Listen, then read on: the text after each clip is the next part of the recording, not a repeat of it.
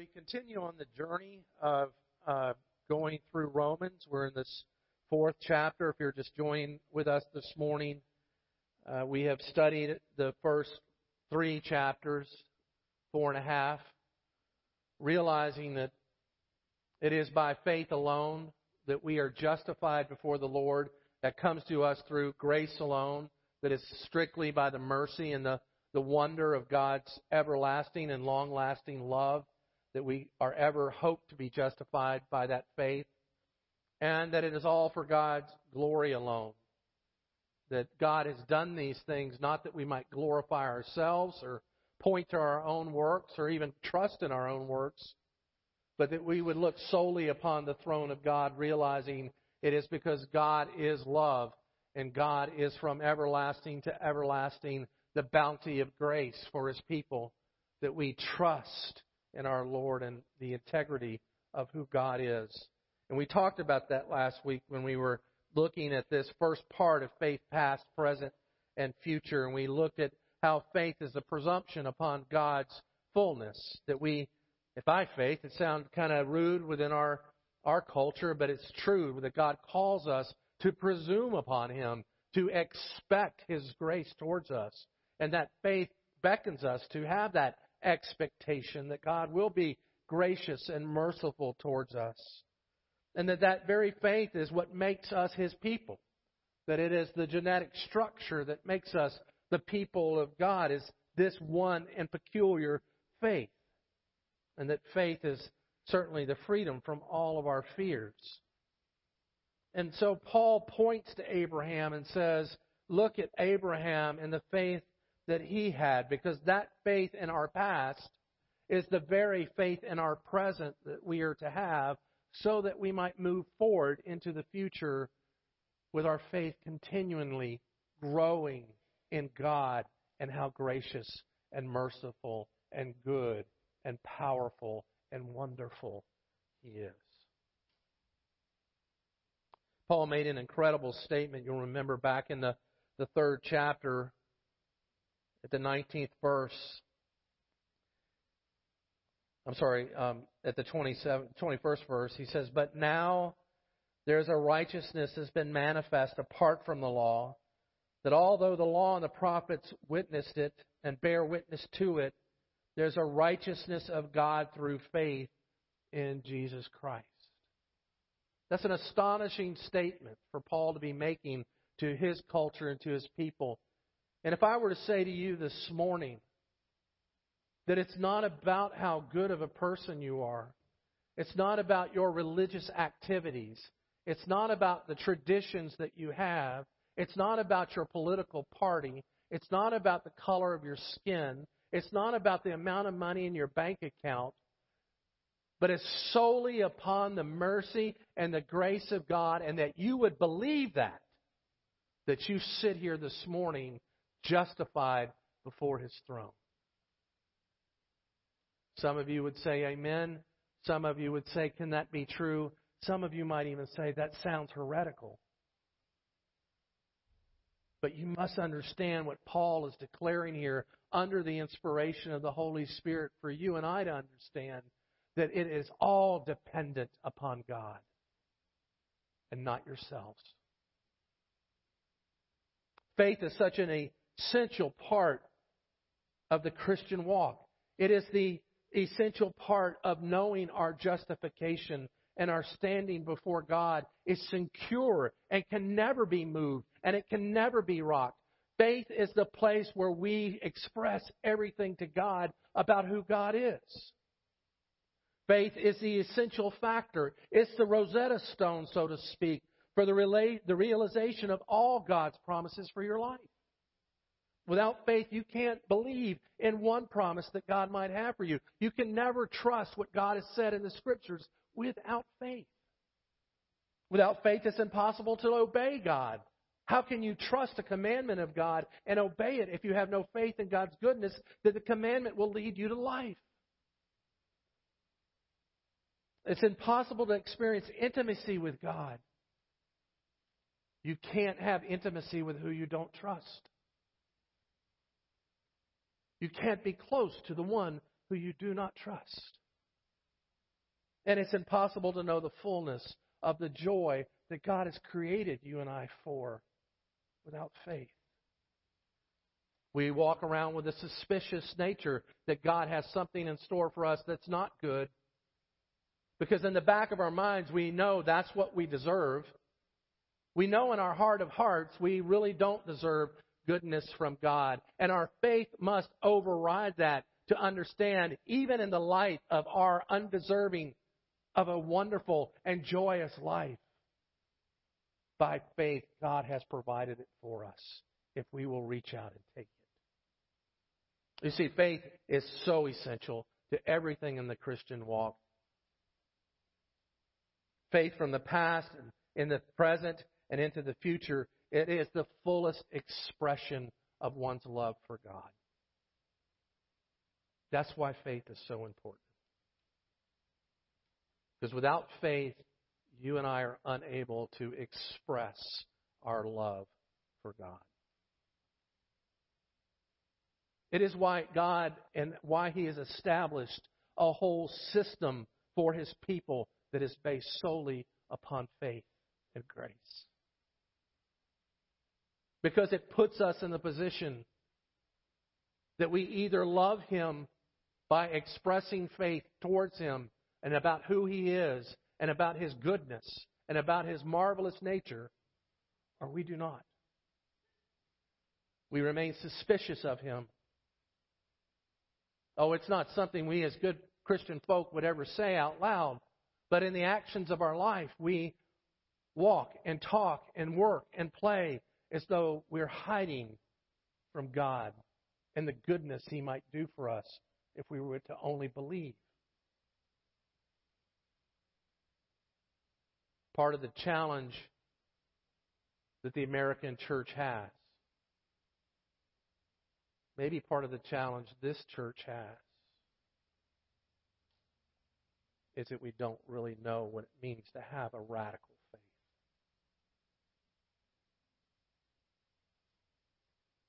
The kind of faith that would look at the promises of God in the Scriptures and really believe in a radical way that God will do what He says He will do.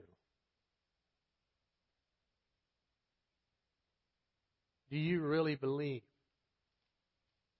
that with this body, with these people on this pew, on these pews, that you can do even greater things than He has done?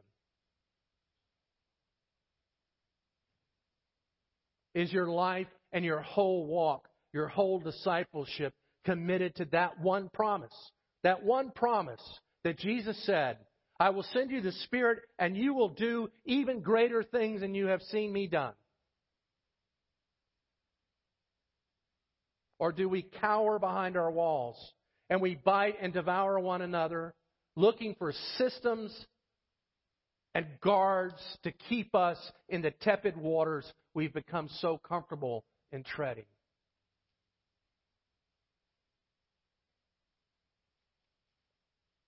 We would know that without faith from Hebrews, it's impossible to please God.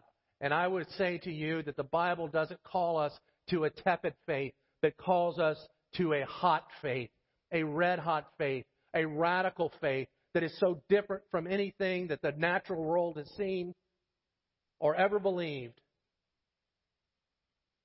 that it would be evident that God must be at work in His people, because look at what they are doing. Look at how they're behaving. Look at how they're trusting. Look at how they worship. Look at how they play. Look at how they love one another. Look at these things, and you see a God that these people trust in so much for their livelihoods, for their life, for the condition of their future, that they are so joyous and free from care and worry.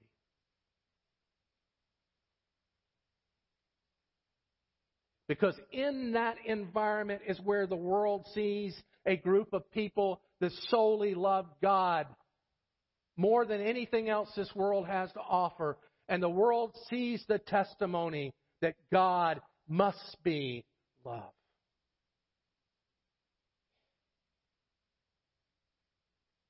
Look at the great things He's doing in those who have faith that He loves them. I want to give you some things out of these scriptures about faith since it's so important to us. We started out this morning in verse 21, in verse 13.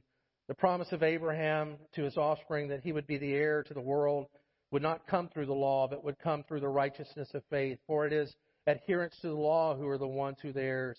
Faith is, if they are, then faith is null, and the promise is void.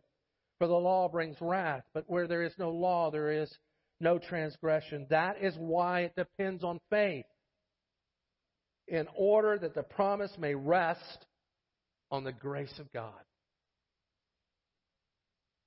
That is why it's by faith, because the promise has to rest on the grace of God. Immediately there's a recoil from some on that means, oh, you're giving a wink and a nod to sin. What do you do with the law? But as we look at Abraham here, we don't see Abraham disregarding the commandments of God. We actually see Abraham being excited about what God has promised. You see, the fact of the matter is that faith helps us to pursue obedience towards what God has promised.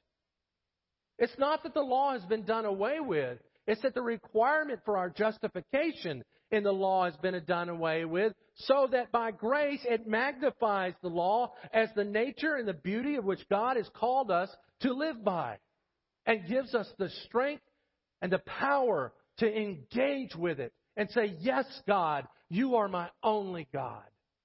Yes, God, I have no other gods before you. Yes, God, you are my life.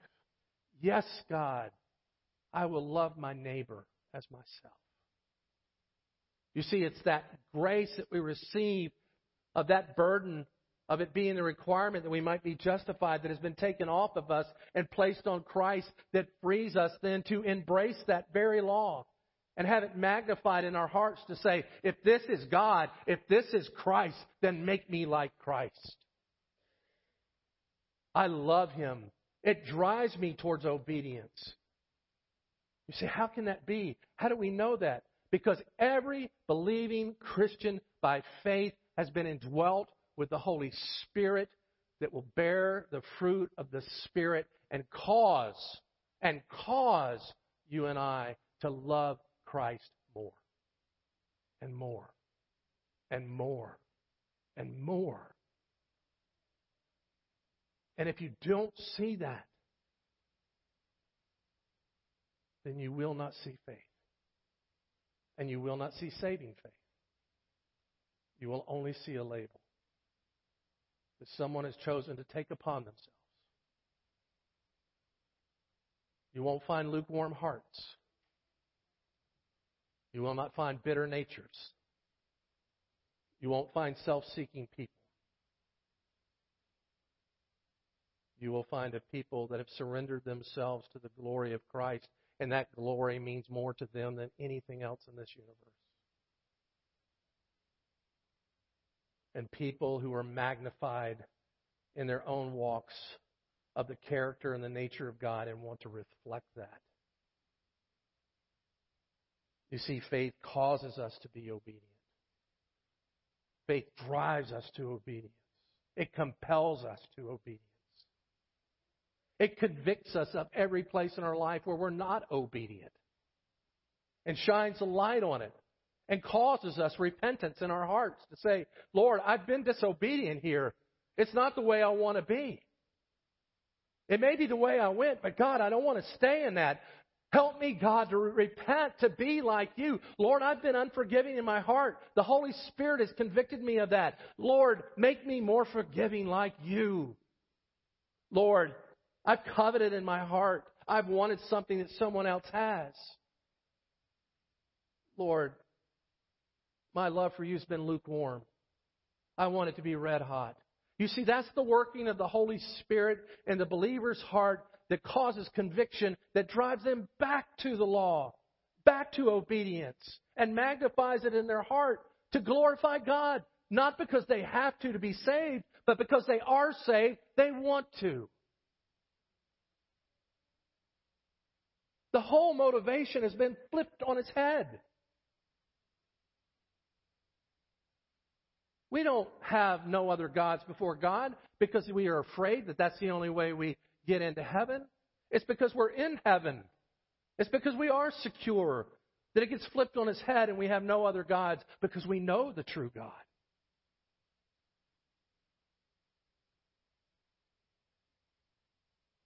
That's faith.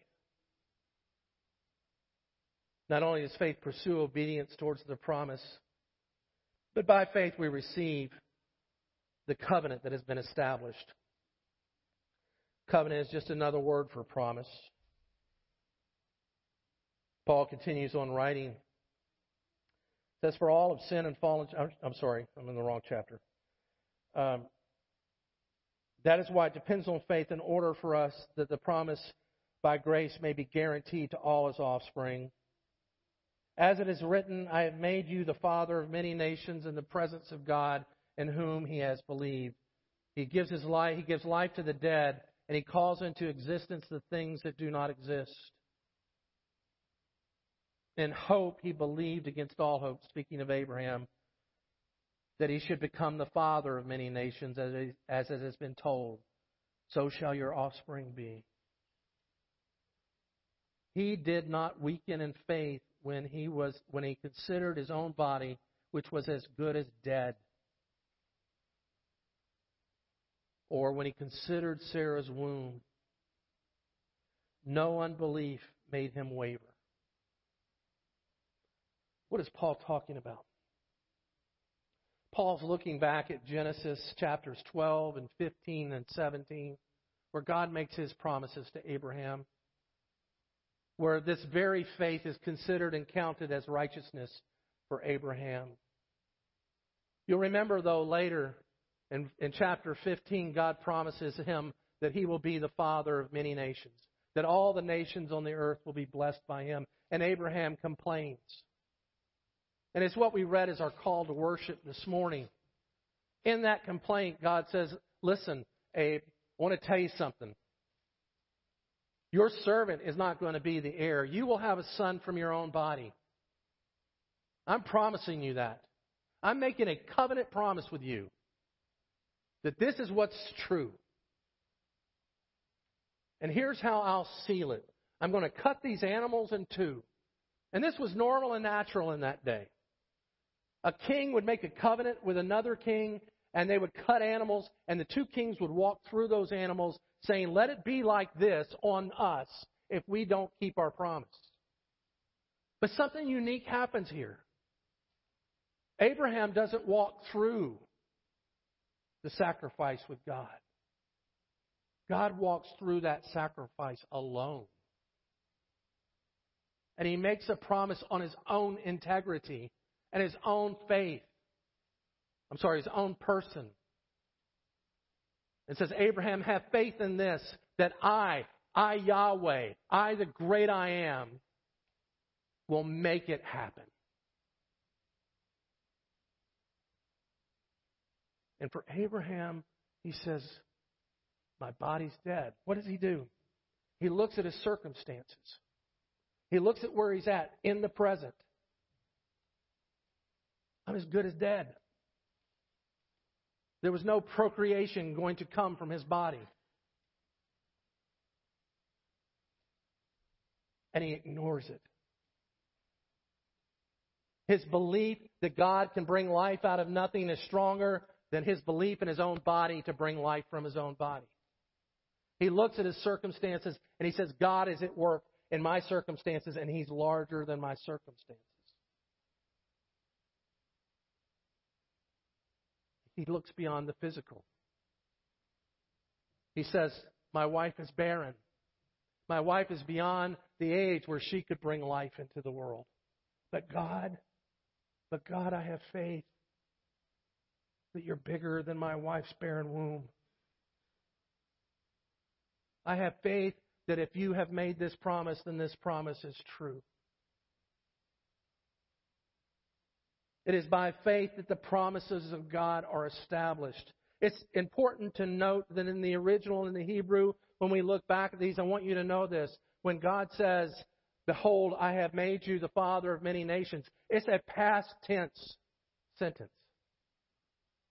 It's a sentence that means, Abraham, I'm telling you what I've already done. I have already declared, I have already said this promise is going to happen. It will come true. You can believe it as good as you believe in me. And it is by that faith that we receive the promises of God that are beyond our circumstances. They're beyond our physical limitations. They're beyond what we can imagine. That's why Paul later would say, God will do far beyond and exceed far beyond what you and I have ever considered or imagined, if we will believe.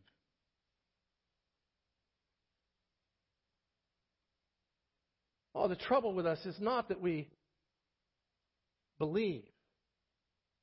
The trouble is we don't believe enough. The problem isn't that we take little risk. The problem is we don't risk enough.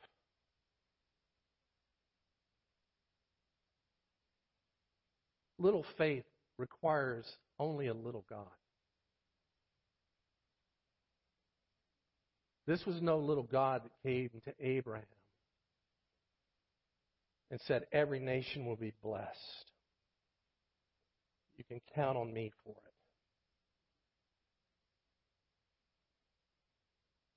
In your circumstances, in your limitations of what you might imagine, is God bigger? Is your faith in Him larger than what you see? Does His faith go beyond your own wisdom? Could it be that God's doing something much larger than you and I ever expected that He would do? Could it be that He wants to show us something more rich than we ever imagined could have happened? I ask it hypothetically, but the reality is, it's true. He does want to show us more than we've ever imagined. He does want to do greater things through us and in us.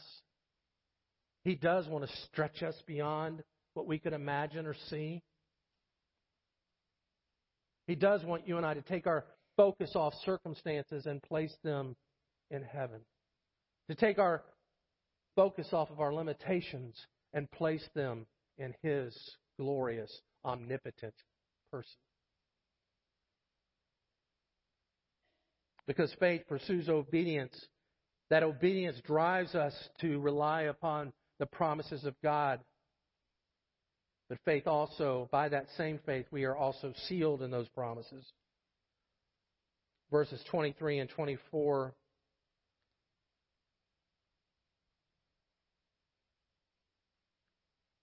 He says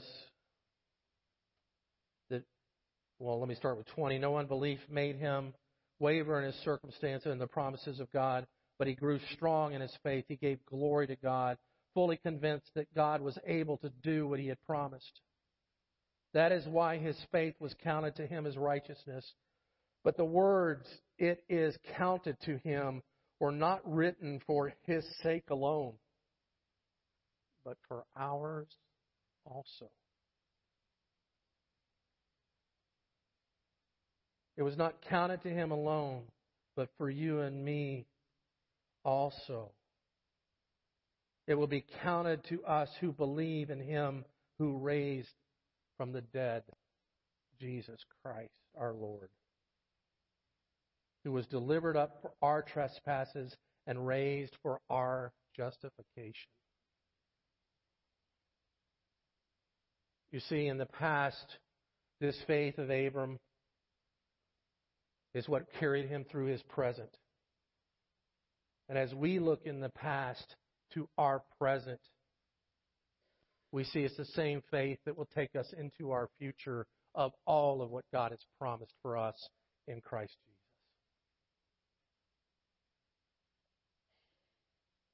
Certainly without faith it is impossible to please God. But you and I must understand that faith is the conduit of God's glory. It is the heartbeat of eternal life. And that without faith, there is no heartbeat. Without the belief, the radical belief, that God is who He says that He is, that He will do what He says that He will do, and that His promises are true and good for all of us, we are flatlined.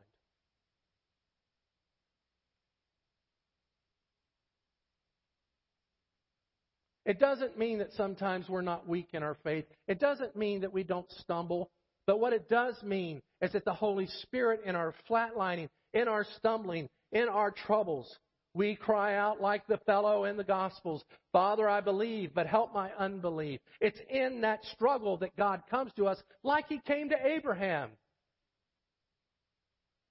And it's in those falls, those trips, those stumbles that God shows even more who He is, so that we might have even more faith in who He is.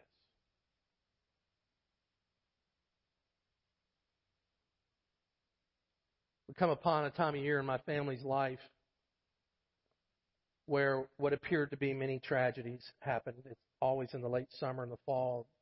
There's a lot of remembrances of things that have gone by. Certainly, the day that my sister and her husband were killed, and we stood at a double grave with 3 orphans on the other side of those graves, looking into their faces, and in that moment wondering, God, where are you? There was the passing of my grandmother right at that same time.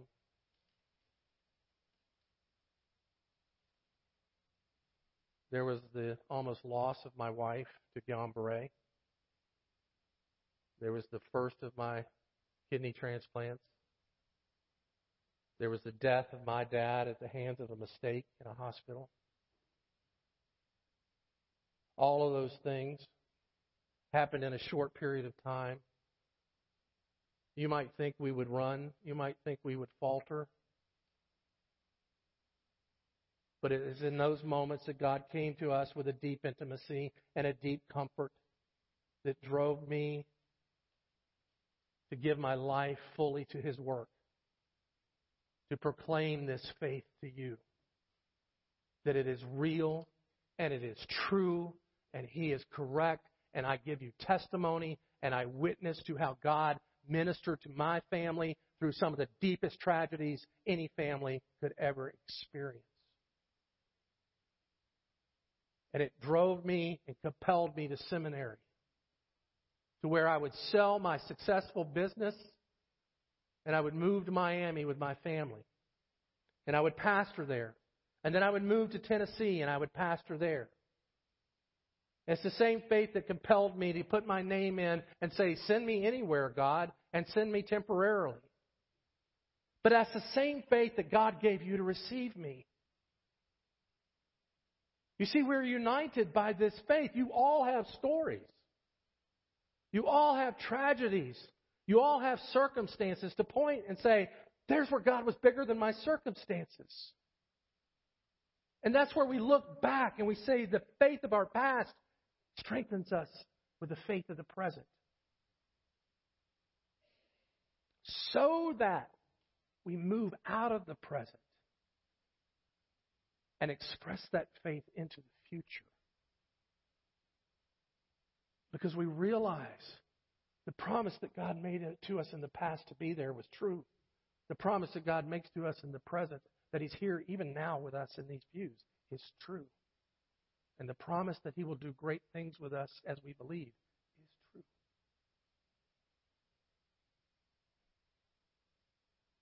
What must we do to begin to grow in this faith? Well, the first thing is this. You and I, together as the people of God, must begin to pray for a malleable heart.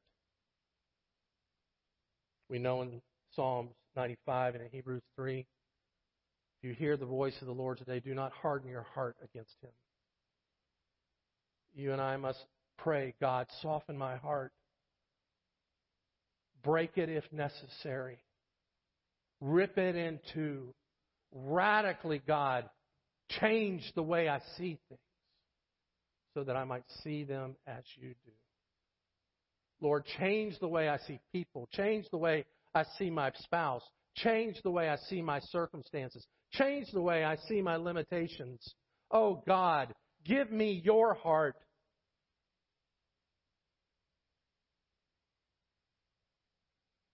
That's what the psalmist means. It's what the writer of Hebrew means. Don't harden your heart this morning. Maybe go home today and do something radically different like you've never done. After the Queen, lunch there at the Queen, or Applebee's, or your house, go somewhere for just 30 seconds alone. Say, God, radically change me so that I might have radical faith. And then believe. Second thing is, seek to radicalize your own understanding of faith.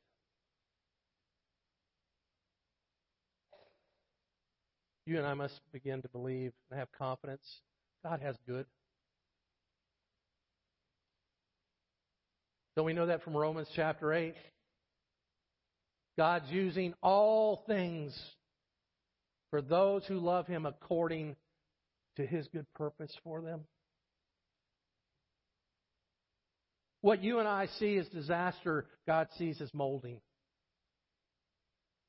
What you and I see as challenges, God sees as shaping. What you and I see as abandonment, God sees as discipline. What you and I see as failure, God sees as His success story.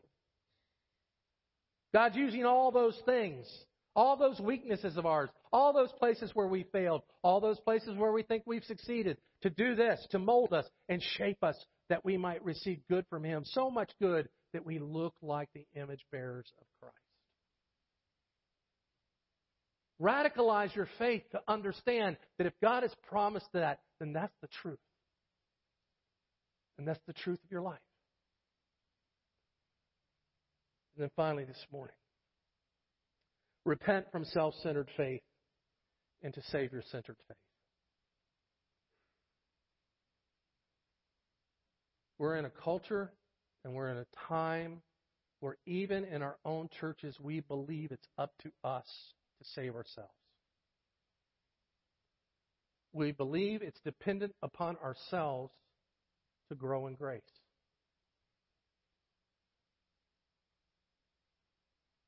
We have such a low level of the omnipotence of God's right hand that we don't think He'll do anything if we don't do it for Him. Give you one Old Testament example that we've been on all morning, the life of Abraham. Wasn't long after this 17th or this 15th chapter where God promises to Abraham that He will give him life, that Abraham says, I'm tired of waiting. Let's do it our way. And the world's been in turmoil ever since.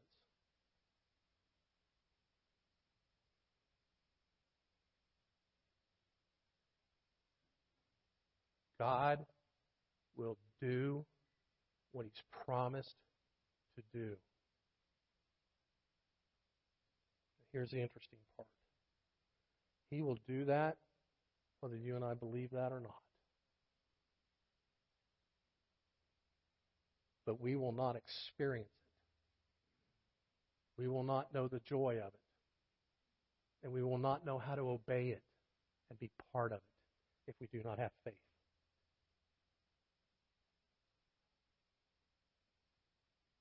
It is that faith that carries us through our difficulties.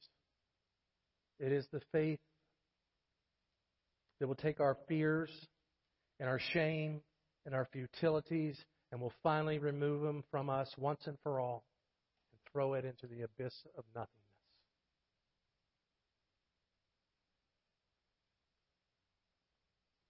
What the world threw at us